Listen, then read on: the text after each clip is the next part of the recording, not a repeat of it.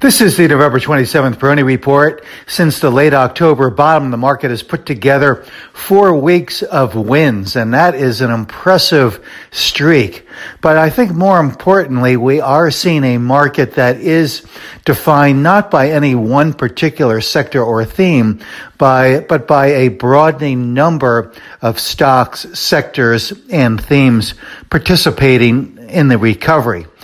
We are seeing in particular improving relative strength in some of the downtrodden categories like consumer discretionary and healthcare.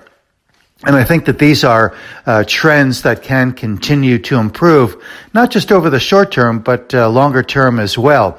And these improving trends are not at the cost of some of the momentum leaders, in particular technology and a number of the subcategories of the industrial. So the market, I think, is producing a very good foundation to the extent that I would say that the risk might be shifting now, where I think selling the good stocks too soon could be the greater risk.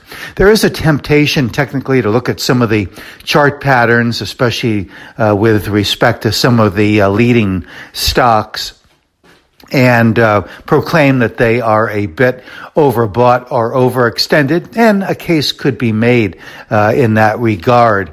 But I think that really takes away from the longer term trend that is developing in these stocks. So while we could see some pullback, what we have seen so many times in the past and over the years is that when these stocks do become a little bit overbought, it's not necessarily a time to sell, but perhaps maybe a time to just be a little bit more restrained and in further buying over the near term.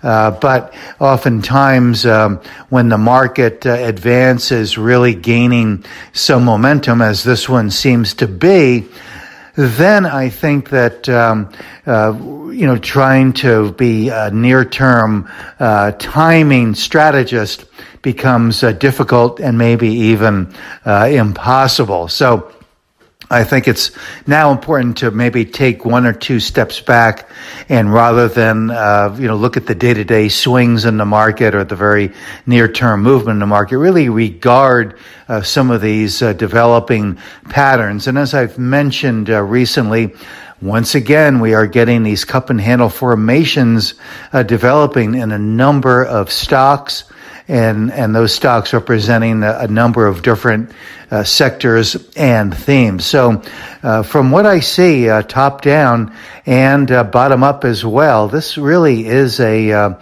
pretty significant market movement that we have seen since late October, and I think that it is one that can continue for the longer term. So again, I think it's now important to really extend the focal point here, and rather than toil over the near-term day-to-day movements in the market, probably better to put that into the context of what the longer-term potentials might be for stocks and indices.